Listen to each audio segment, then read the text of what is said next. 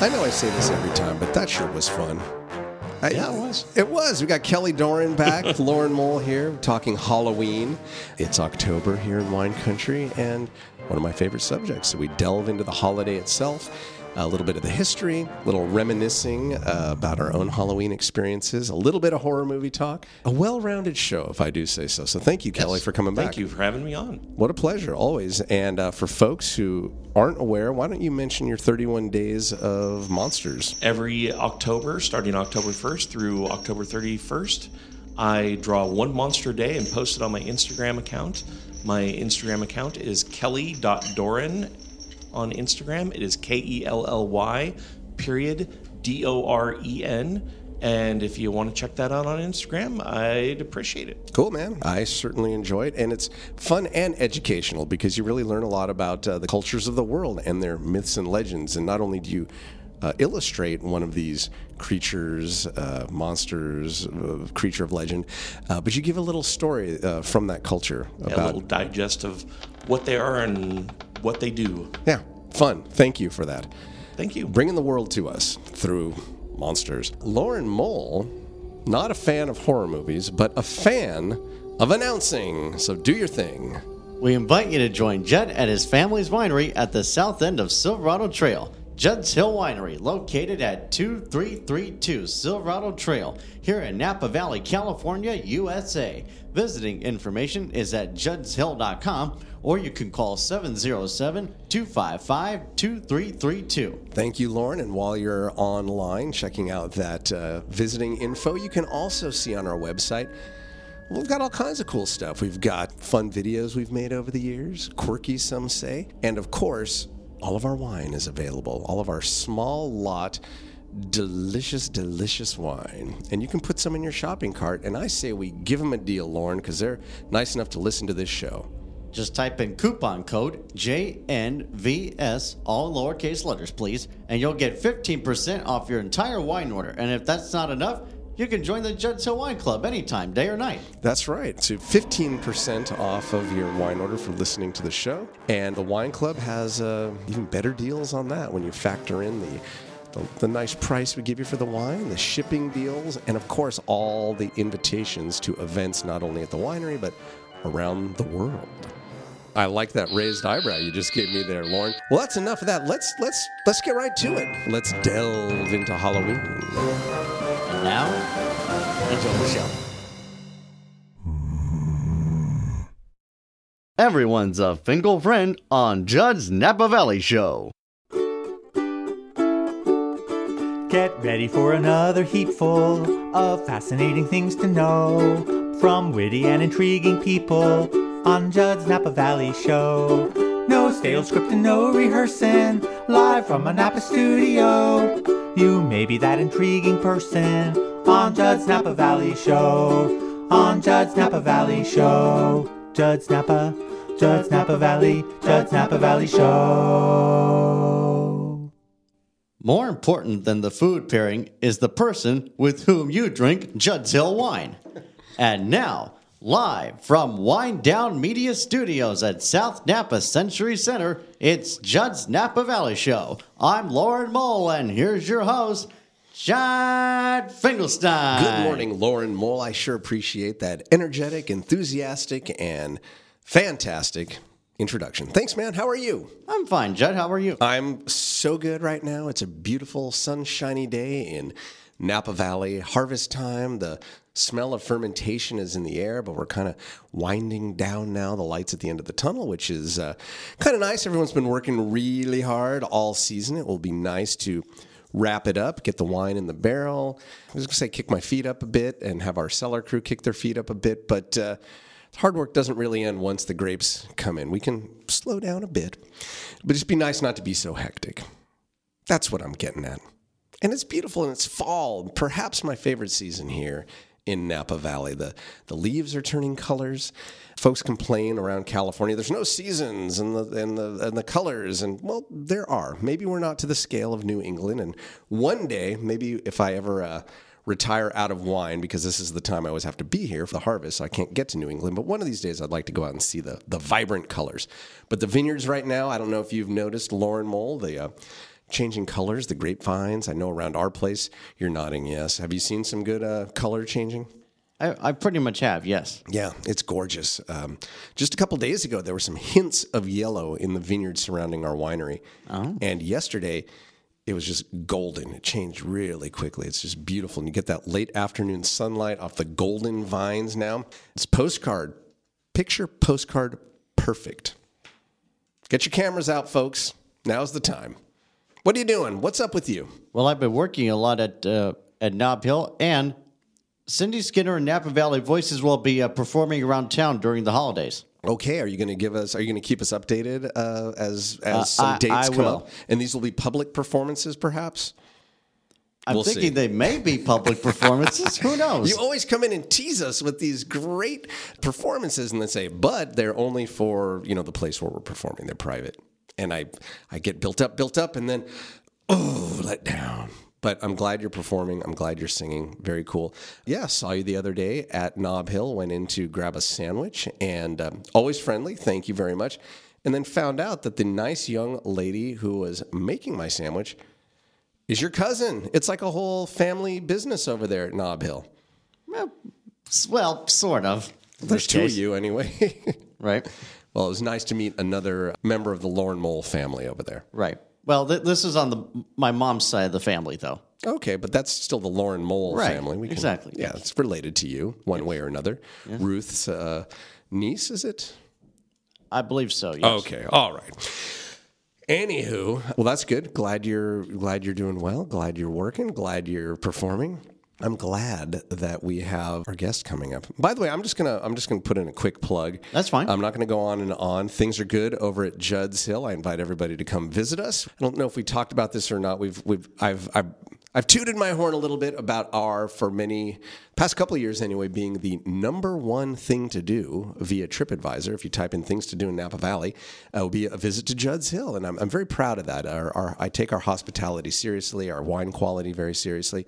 We were just awarded another fantastic recognition, and this was the Great Wine Capitals, which is an organization, global wine organization, covers Europe, Australia, South America, all the great wine regions. And Judd's Hill was awarded last month the Best of Innovative Wine Tourism Award. So they keep coming in, and I really would love to showcase to our neighbors here in Napa and the North Bay what we do. So check us out, juddshill.com. Visiting information is there. And come see us. Come look at our events page where you'll see what we've got cooking, including our cruise next year. I'm going to take this hospitality that we've become known for here in Napa Valley and take it to the Mediterranean, and I'll be hosting this. So come along and join me for a nice Mediterranean cruise next summer. juddshill.com, events page. You'll see it all there. Thank you very much. Now, Lauren Mole, shall we introduce today's guest? What do you say? Our returning guest has been heard but not seen. Although his art has made the Instagram scene, he's back for a talk to inform and maybe shock. It's our pal Kelly on Halloween.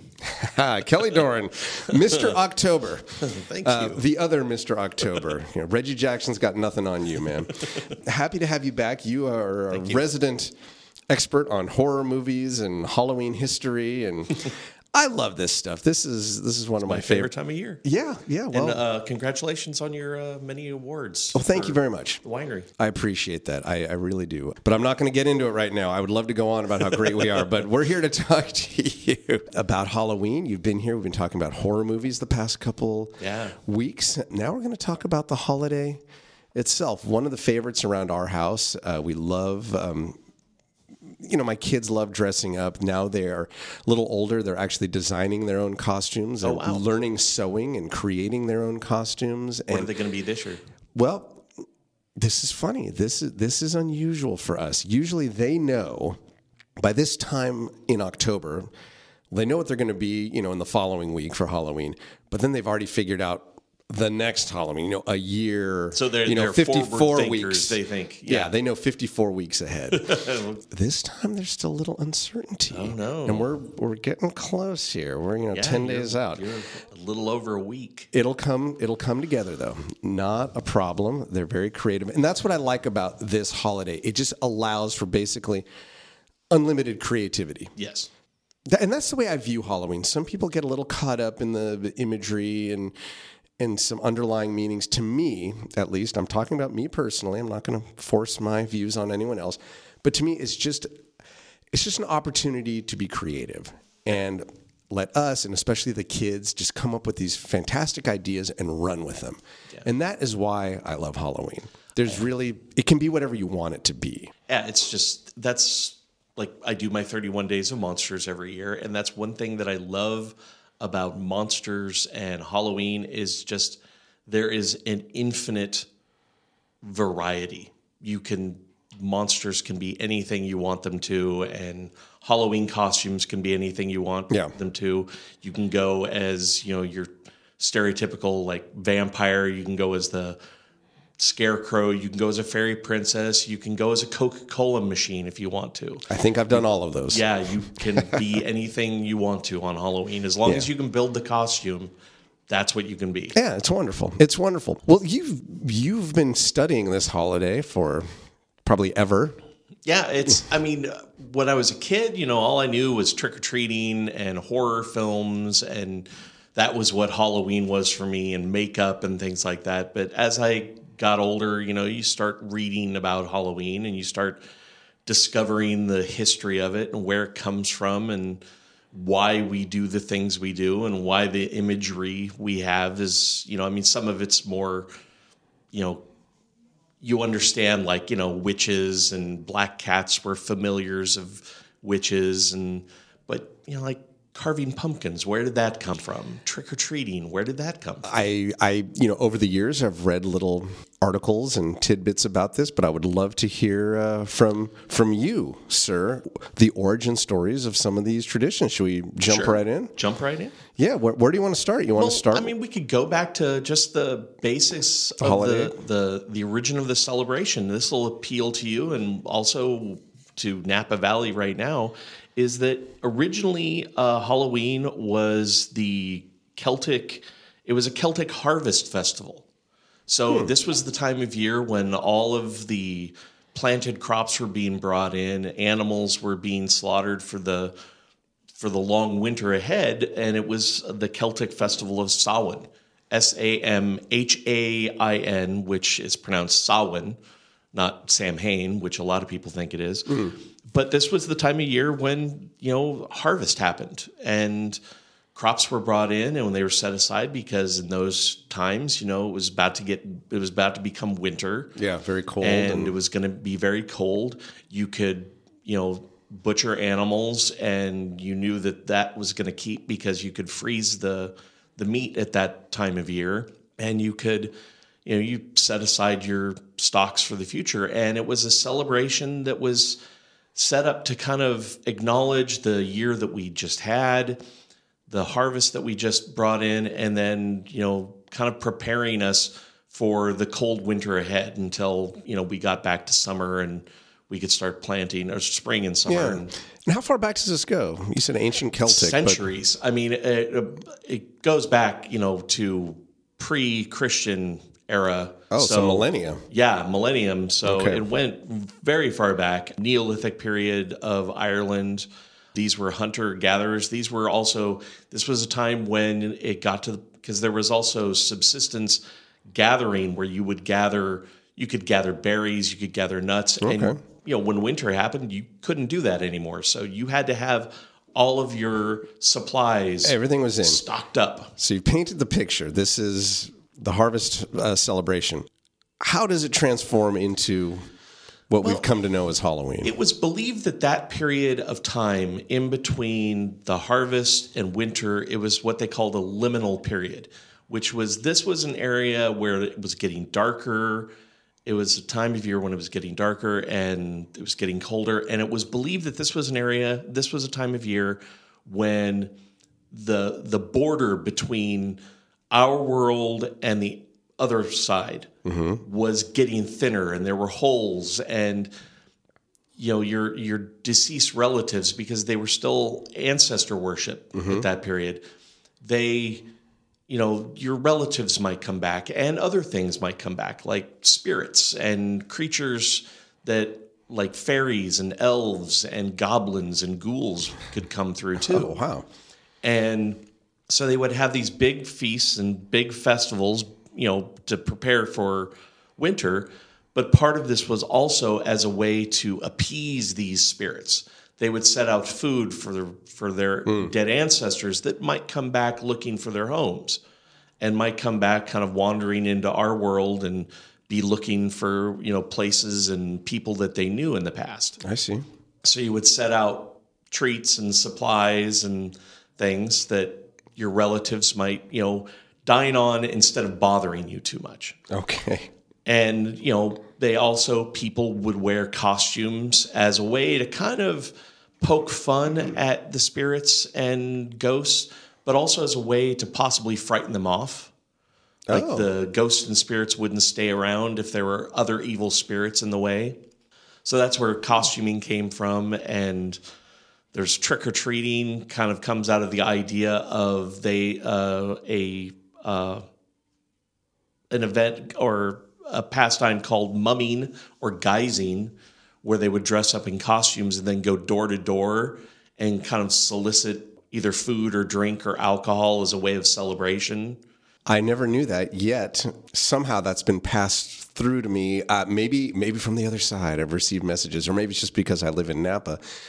But I am a guy who, when I go out on Halloween night, I kind of follow the herd of kids, make sure no one gets into too much trouble. I always carry a bottle of wine with me, and I'm not drinking it myself, but I put a bunch of little compostable plastic type cups on the top of a bottle, and as I get to the door, I offer up a little sip of Cabernet. It's kind of like a little reverse. It's reverse, yeah. I'm offering the homeowner a treat. That's kind of fun. I mean, it's Napa, so yeah, people seem to appreciate it and not be too surprised.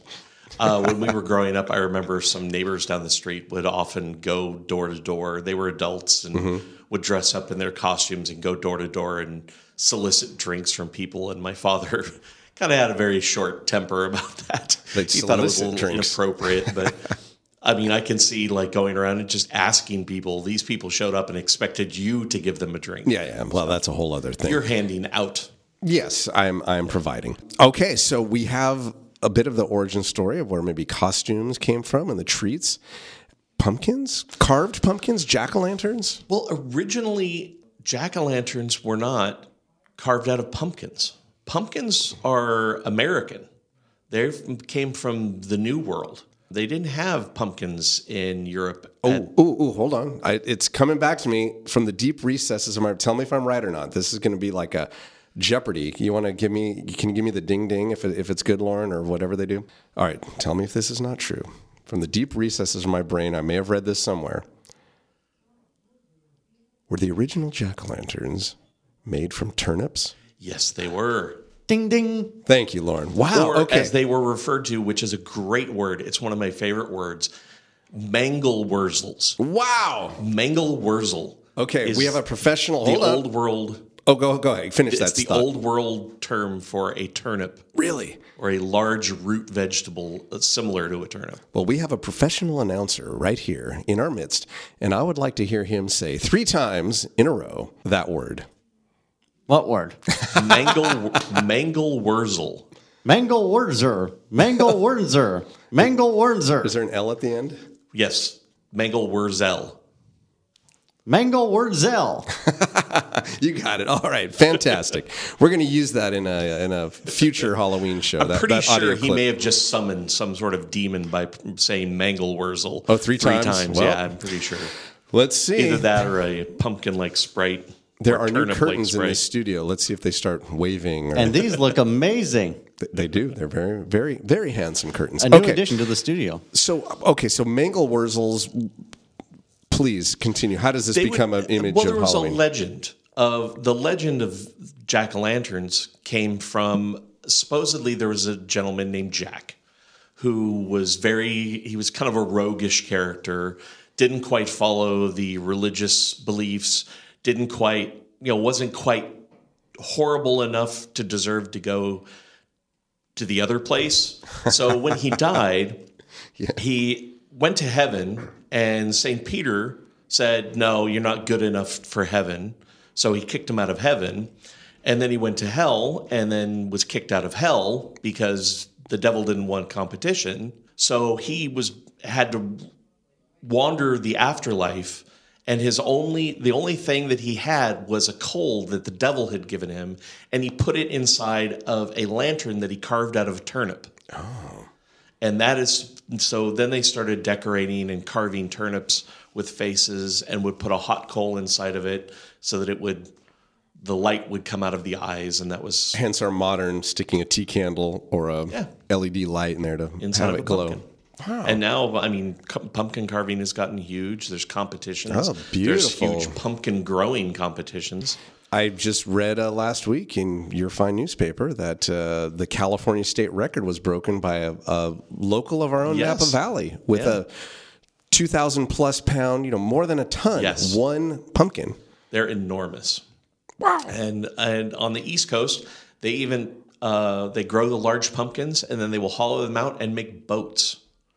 And then hold boat races down the river. And I've always thought the Napa River would be a great place to have a pumpkin boat contest. Well, you are no stranger to community organizing with your whole Rebobs campaign. Maybe we could put together a giant pumpkin flotilla for that would be fun. Next Halloween. I'm not kidding. Why don't we speak of this off the air? Okay. And if anybody listening would like to lend a hand, get in touch somehow. That sounds like great fun. All right, so we've got jack-o'-lanterns. We have a little idea of maybe where trick-or-treating. Well, where does the trick... Do we know where the trick part... Well, the tricks, I think it was mainly it was part of the mumming tradition, because in mumming traditions in England, which took place during harvest time, people would put on costumes and wander around their villages. And in some of the traditions, you would go to the house, you would request food and drink, but you would also put on kind of a pantomime, a little act, a little play that had a very set kind of call and response feature to it. And if people messed that up, they would have to give more to them in donations and coins. Like food, drink, coins. Food, drink, and it was usually some of it was given to the poor, some of it was given out to other community sources. And that there was a lot of pranking, there was a lot of joviality, there was a lot of, because you're thinking that this is a time of year when you're heading into the darkness, you want to kind of pick up people's spirits, because in the ancient time, some people might not make it through the winter. It might, because winters got very brutal back then, so you might not always see everybody through the entire winter because you'd be inside trying to stay warm, only needing to go outside. So you kind of wanted to pick up everybody's spirits. I'm pretty sure people got cabin fever or seasonal affective disorder back then. And because we don't hibernate like bears and other animals. So you kind of had to keep your spirits up, and with song and drink and fun and frivolity. Are there records of what these little pantomime plays would have been like? Because I would like to see this. I would like to, along with the pumpkin flotilla, maybe have a good old-fashioned Halloween extravaganza that features something like this. They're very well documented. Like Mummers plays are very well documented. I've got a book. I can't remember the name of it I actually found it when I was in college, and it was written by a folklore, an ethnologist, and a specialist in folklore. He went and did a very detailed chronicle of mummers. All right, we're going to talk about this. Yeah. Because I would like to see somebody put this together. Maybe there's a group that could portray this maybe next Halloween season and see what that was all about. We got to take a break. Sure. We're here with Kelly Doran. He is our resident expert in horror films and Halloween history. We're going to come back after the break. We're going to do a little reminiscing about Halloween, maybe talk a little bit more horror films. You got some Halloween trivia and fun facts. And for those who are playing along at home, go on to Instagram and see Kelly's 31 Days of Monsters. He's a fine illustrator. And that is Kelly, Kelly, Doran, common spelling, but it's E-N, D-O-R-E-N. Kelly.Doran is your Instagram handle, correct? Yep, that is All right. You're listening to Judd's Napa Valley Show. We'll be right back after these messages.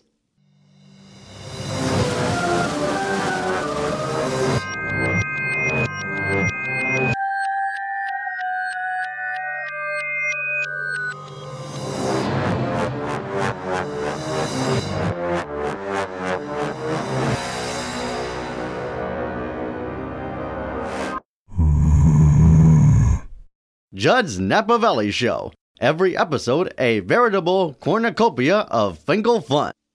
Want to hear this episode again as well as past episodes? Subscribe to our podcast. Search for Judd's Napa Valley Show in the iTunes store. Now, back to the show. Thanks, Lauren Mole. We're back. That was a quick break.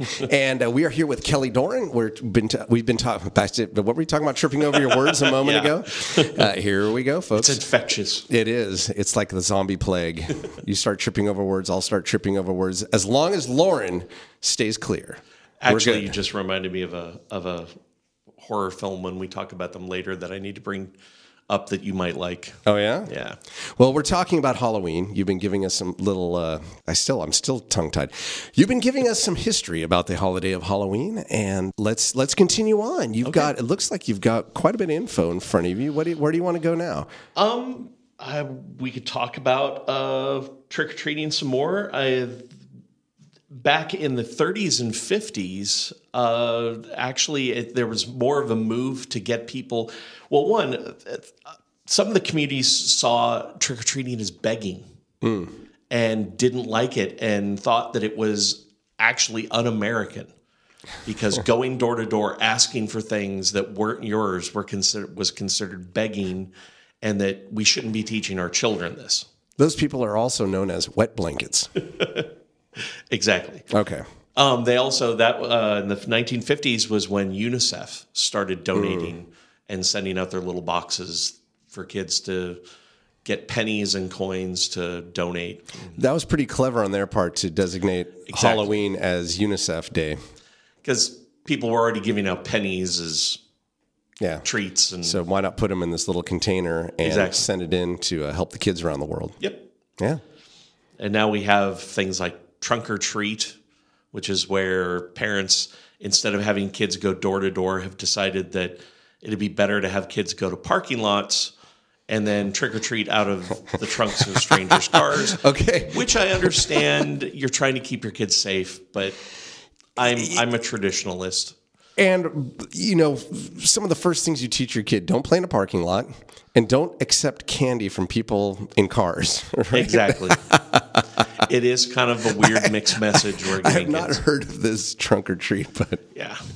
Okay. I mean, I know these things happen in shopping malls and along First Street in Napa. Right. The businesses will give out candy. It's kind of a way to get kids out trick or treating in a safer environment. Yeah. I personally don't know any parents that just send their kids out. When I was a kid, parents would open the door and be like, okay, once your pillowcase gets full of candy, bring it back, dump it, and you can go out again. Yeah. And that doesn't seem to happen very much anymore. No, I think folks have become, pardon the expression, spooked about Halloween. There in the early 80s or mid 80s, there was a big scare with some poisoning. The 70s brought us the Satanic Panic and Stranger Danger started becoming a big thing. Most of which was not rooted in any fact, just paranoia. And I don't know. I mean, I know the Ben Cooper. Was that the brand of Halloween? Ben Cooper. I get that. Ben Sherman, Ben Davis, been a long time since I remember. There's all these clothing brands. But Ben Cooper was probably the most famous purveyor of Halloween costumes. Yep, the prepackaged Halloween costumes you could get in any store. I loved him. I remember going to Thrifty Drugs and picking out, I think when I was 6, I had the Ben Cooper Frankenstein. Oh, and you got a thin plastic mask. Yep. And a vinyl smock that depicted the character on the front. On the front. Yeah. And then you went around, and it was fantastic. But this scare connected to the Tylenol. Yes. Basically canceled Halloween that year. I mean, so many people didn't go out. They were scared that the most famous Halloween costume company did not last much longer. It impacted their business that year, they couldn't recover. Yeah.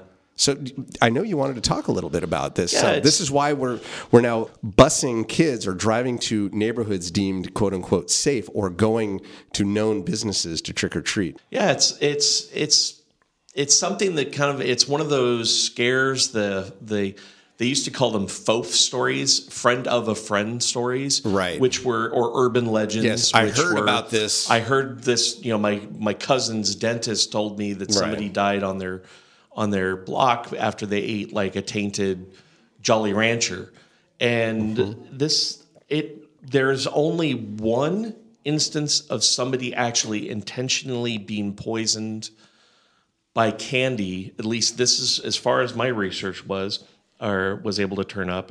1974 case, a kid in Texas died from a cyanide-laced package of Pixie Sticks. And the police ended up investigating it, finding out that he didn't get the Pixie Sticks while he was out trick-or-treating. They were put in his bag by his father, who wanted to cash in on an insurance policy. Oh, my gosh.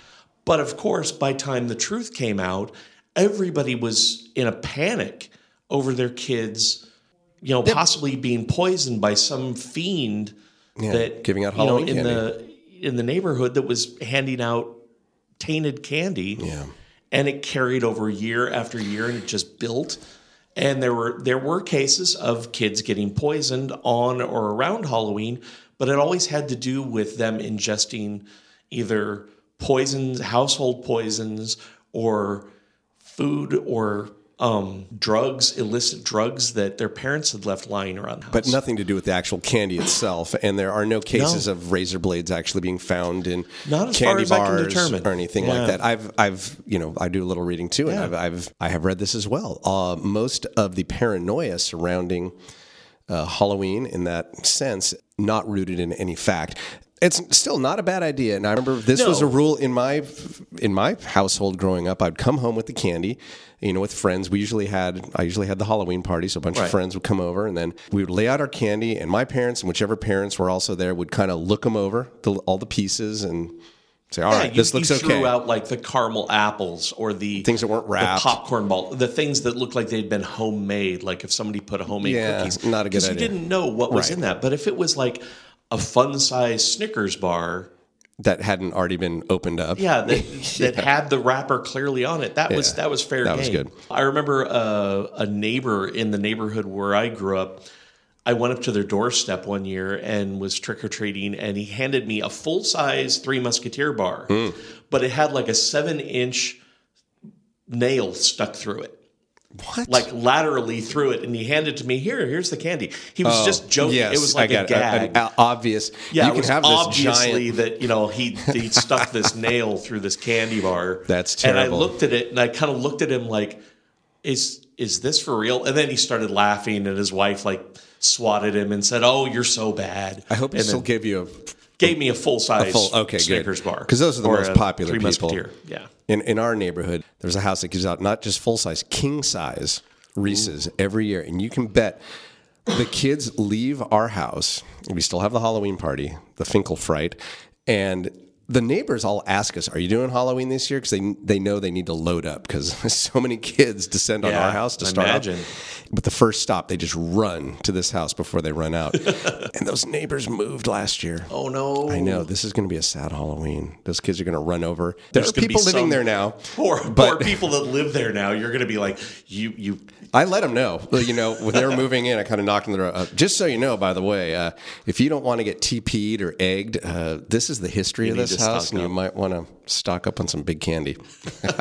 Sorry. It's the price of moving into that house. I saw a photo on Reddit of somebody's coffee table, and they had stocked up with full-size candy bars. Like they had everything, the Three Musketeers, Snickers, Reese's, everything. And they said, I'm finally doing it. I finally have a good paying job, and I'm going to be that house this year. Absolutely. The most popular. Lauren, did you have like the one house you knew always had a good candy or a good treat or good decorations growing up there? Or a good scare. Or a good scare, yeah. Well, very much, yes. There was it, here in Napa, do you recall which neighborhood that was in? I think it was in our neighborhood. And what was it about it that you liked? Oh, well, my old neighbors, Ed and Betty Rydell, they used to have like a giant inflatable decorations, or they might have been lit up out in front of their yard. So they had a spectacle out front that was fun to look at. It was. Yeah, that's cool. I like that. I dig it the most. We had a couple of neighbors in our neighborhood that always had a neighbor across the street always had a rocking chair out on his porch, and he would dress up in bulky clothing with like a mask. Yeah. And, it was always darkly lit, but you could see the candy bowl. So you had to go up to get it. It was very simple. It wasn't very elaborate, but, we knew. It's like, Kenny's going to be out there and he's going to have the candy and he's going to be there trying to scare us. And would he sometimes scare you and sometimes he would not? always scare us. Okay. Would like, and then jump and we'd just run out of the little side yard screaming. Oh, dear. We used to have a very cool setup that a friend would bring over and set up in our house. And it was he was able to replicate, he was a, engineer type. So he was able to replicate the singing ghosts from Disney's Haunted Mansion. Nice. When the crypt goes creak and the tombstones quake, spooks come out for a lively wake. That whole scene with the what do you call them? The busts. Yeah. The statuary that are singing. And he videotaped, I got to be one of them.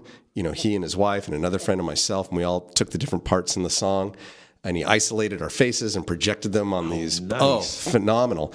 But a victim of the fire a couple of years ago. They lost their house and everything associated with it, including that setup. And it's.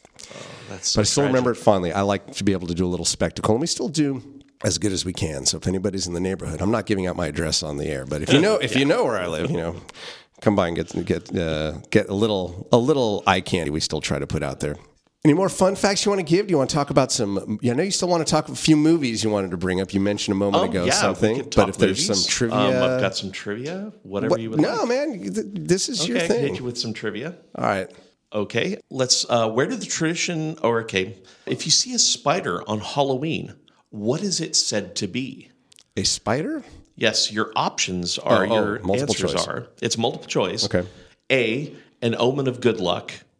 B, the minions of a witch. C, an omen of death. D, the spirit of a loved one watching you. Ooh, I like the more positive leaning ones, like an omen of good luck. I actually I don't mind spiders that much. I think they're kind of helpful around. So I'm going to go an omen of good luck. Okay, Lauren, do you have a thought? I'm thinking the same thing, maybe. You are both correct. Wow, okay. A spider on Halloween is considered an omen of good luck. However, seeing a spider fall into a lantern or a candle flame is a sign that a witch is nearby. Oh, dear. Okay. Oh, no. Lauren's out of here. Cloud of dust. Lauren's gone. And by the way, this trivia that you're picking up, I'm going to say, comes from... It comes from the Napa Valley Register. We're going to publish it in a couple days. Okay, great. It's a preview. Yes, it All is right. a preview. Lauren is on the floor. Are you okay? Judd. Are you scared of witches? Yeah, that's what I've never told you in 6.5 years. I have a fear of wicked witches. Okay, let's avoid any more witch talk, shall we? Oh, okay. You can't get through the Wizard of Oz, can you? This one goes Every time I see the Wicked Witch of the West, she scares me too Yeah. much. She gives me nightmares. You're not the only one. Lauren, do you know that Margaret Hamilton, the woman that played the Wicked Witch of the West, used to live in Napa? Oh. I did not know that. Yes, she did. No, I didn't know that either. She lived, I believe, on Brown Street. Oh, downtown. Yeah. Wow. Very cool. Napa Lauren, resident. I would suggest this to you. It's probably on YouTube. I've seen this clip. Type in Mr. Rogers and Margaret Hamilton, the actress who played the Wicked Witch. It's a great scene where Mr. Rogers shows that she's not really a Wicked Witch. She's pretending. It's make-believe. And she comes in, and he helps her get into her witch's costume, putting on the black dress and the black hat. And so the kids watching can see how this nice lady, who's an actress, it's just playing a part. And then they do the Wicked Witch cackle together, and they have a lot of fun with it. It's just make believe. You might like that. It might help you get over this fear. I think it will. Okay. Good. Another question. Why are scarecrows often associated with Halloween? A. I was going to give you my thoughts, but yes, it's multiple choice. Their human-like features often gave them an eerie feel, so when dressing up became popular, many people turned to them for costume ideas. They date back to the They date back to the Celtic times when they were supposed to ward off spirits around Halloween. C, they symbolize the ancient agricultural roots of the holiday. Or D, there were myths that on Halloween night, scarecrows were possessed by demons and went around towns terrorizing people. Well, as fun as that sounds, what was A again? A was their human-like features often gave them an eerie feel. See, I mean, that seems obvious. They just look kind of creepy, and this is the harvest time when you would really need to have the scarecrows before the birds eat everything. So I'm going with that. Actually, or Lauren, do you have a question? Oh, he gave a clue I've already there. given it away. Maybe. Well, It's you've not that given one. away the question. I just So- got to give you my answer. B, C, D. I'm leaning towards B or D. I think I'll go with B. It's actually C. They were symbols of the harvest. Okay. Oh. Well, there you go. All part of the season. Well, let's not give away too much. I mean, this is an exclusive preview. Thank you for bringing that. Oh, sorry. This has been a... Judd's Napa Valley Show exclusive. Thank you, Lauren Mole. Very cool. So that'll be in the register in the next couple days? Yes. Okay, so now those of you who are listening can impress your friends by already knowing the answer to two of them by listening to our show. So you said you wanted to bring up a movie. Yes, because we were both tongue-tied today. Yes.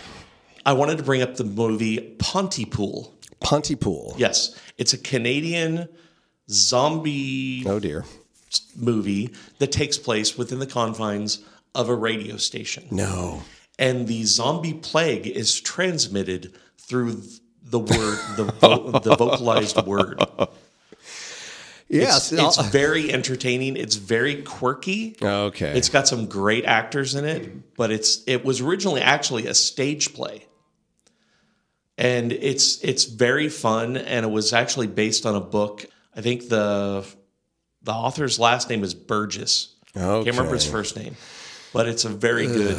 All right. I might have to see this, but I've kind of sworn off. I can't do the scary movies anymore. We've talked about this. Is it like a scary? There are some moments that are pretty scary. So Okay, maybe I can maybe take not, a little bit, but we talked about this already. I mean, the world to me is scary enough. There's enough. Yeah. I don't need more tension in my life. But that's why I like the comedic horror genre right now. We've talked about Stand Against Evil series and What We Do in the Shadows, those types of things. I did this to myself just this past week. I thought, I've got a few moments. I need a break. I'm going to watch a movie. And there's a title that has been coming up. Maybe you had recommended it to me. Other folks who are film, not just horror film, but just film aficionados, like, Judd, this is a good movie. It's really well made. It is a horror movie. And you probably know what I'm talking about, from Korea, called Train to Busan. Yes. Have you seen this one? Yes, I have. Oh, Kelly? So since so many trusted folks said that this is a very well-made movie and I would appreciate it, I made the mistake of watching it. And and I will say, yes, everybody who said that is right. It is a good movie. And it is very well made. It's also very terrifying. And because it's so well made and it is a horror movie, it is well and good. That's the right word, horrifying. I was out of my wits. I think I lost count of how many times I pushed the little 10 seconds forward button on the streaming device. Like, I can't take this. I can't take this. This is horrendous. Yeah, absolutely terrifying zombie film from Korea. I would only recommend it to mature audience who are literate, because you do have to read the subtitles. Although you probably don't need to read them to know what's going on. You get a pretty good sense.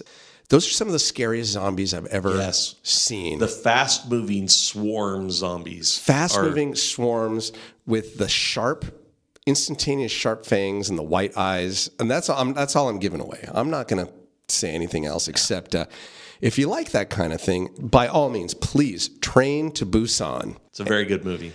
I agree. I will not be seeing it again. I agree that it's a good movie, and I liked it. You agree that it's a good movie, and it terrified you, and you want to have nothing to do with it in the future. That's right. And I won't even tell you how it scarred me. We'll talk about that off the air. You see the wine train go past, and you start It was something shaky. like that. I took off in a cloud of dust. Feet don't fail me now, and I was in the other direction. Yikes. Any other tips for, I don't know, either movies or Halloween enjoyment? We're in Napa Valley, where it's just, beautiful. It's fun to juxtapose the beauty of the fall with the kind of the scary, creepy atmosphere. I just, as I get older, I like to settle in and watch some of my favorite movies from the past that I really enjoy. I find comfort in horror films. I'm more of a monster fan than I am like the mad slasher or serial killer type movies. For sure. Me too. I'm constantly looking for something that has like a good weird creature or monster in it. There are some good monster movies out there that I haven't, that. What's on your list? There's two like you haven't seen, because I think we've talked about a lot of the ones you. Well, the movie that I still have yet to see that I wanted to see, it's from the director of Hereditary. It's Midsommar, Midsommar, and it's about some teens that go over to Sweden for a festival that only takes place like every 7 years or something, and it's billed as a horror comedy. But I have a feeling it's a little bit more horror than comedy. Uh-huh. But it was made by the director of Hereditary, which is one of my favorite recent horror films. Okay. Midsommar. Hereditary is absolutely terrifying. Okay, I probably won't see it. You know what has appealed to me lately is watching some of these very like on purpose cornball horror movies. Yes. Like Ice Cream Man with Clint Howard. Now, that's all well and good on its own because it's made tongue firmly in cheek. Yes. But riff tracks from the people of Mystery Science Theater 3000, where there's funny commentary throughout the movie, that I like. I like watching these horror films with very funny people commenting on them as the movie goes. Then I can take the scary stuff. I don't know if riff tracks, or I remember seeing it on Mystery Science Theater 3000, Manos Hands of Fate. Yeah, that is one of them. Which has to be one of the worst horror films ever made. There was they started the movie and then they had to stop production for a couple of years. So when they got back to making the movie, people had visibly aged in from one scene to the next. It's been a while, but I seem to recall that. I have seen that movie, and it is horribly good and really poorly made, and there's inexplicable dubbing of characters' voices. Like the little girl, her whole voice is dubbed by an adult. So it's like that an adult trying to pretend to be a little kid. Which doesn't come off as creepy, which maybe that was the intent. It comes off as what the heck are they doing? What? It takes you out of it. Lauren, how about you? I haven't heard you talk about any. Do you ever watch scary movies? Do you have any favorites? Any monsters you like? Or no? Just not into movies like Godzilla or any sci-fi films that you like that? Well, I'm mostly into the Superman movies with Christopher Reeves. Oh, sure. Well, the original Superman is a classic. It is. Richard Donner, I think, directed those. He did. Mm-hmm. There's another funny sketch, just going off topic now, but you brought that up, of Saturday Night Live from the early 80s where Christopher Reeve is hosting, and the sketch is the final callback audition for the role of Superman. I think that's on YouTube somewhere. It that probably I gotta is. see. And Jim Belushi is playing Richard Donner, the director. Julia Louis-Dreyfus is the assistant who's reading the lines with the candidates, and it's pretty funny. That's all I'll say. Okay, so Lauren, not a scary movie fan. No, that's okay. If I was Roger Ebert for me, I'd give it a thumbs down. All of them. Yes. Okay, across the board. Well, then I thank you for sitting through all this horror movie talk. This probably hasn't been that interesting to you. Well, we traumatized him with the talk of witches. I just do want to get witches. Oh no, not again. He's out of here again. All right. Well, we've come to the end of the show. We're going to have to wrap this up. So, any final trick or treat words you want to just say? Have fun on Halloween. Go out there and dress up in whatever costume you want. Have fun, get some tricks, or have some tricks, get some treats. But most of all, be safe, people. Be safe, have fun. And if you're out there driving around on Halloween, watch out for the little kids. Be careful and drive safe. Thank you very much, Kelly Doran. Always a pleasure to have you here. And Mr. Lauren Mole, I'm sorry about all this horror movie talk, but always a pleasure to sit here with you. Always an honor, Judd. This is Lauren Mole speaking for Judd's Napa Valley Show, a Gillamar production.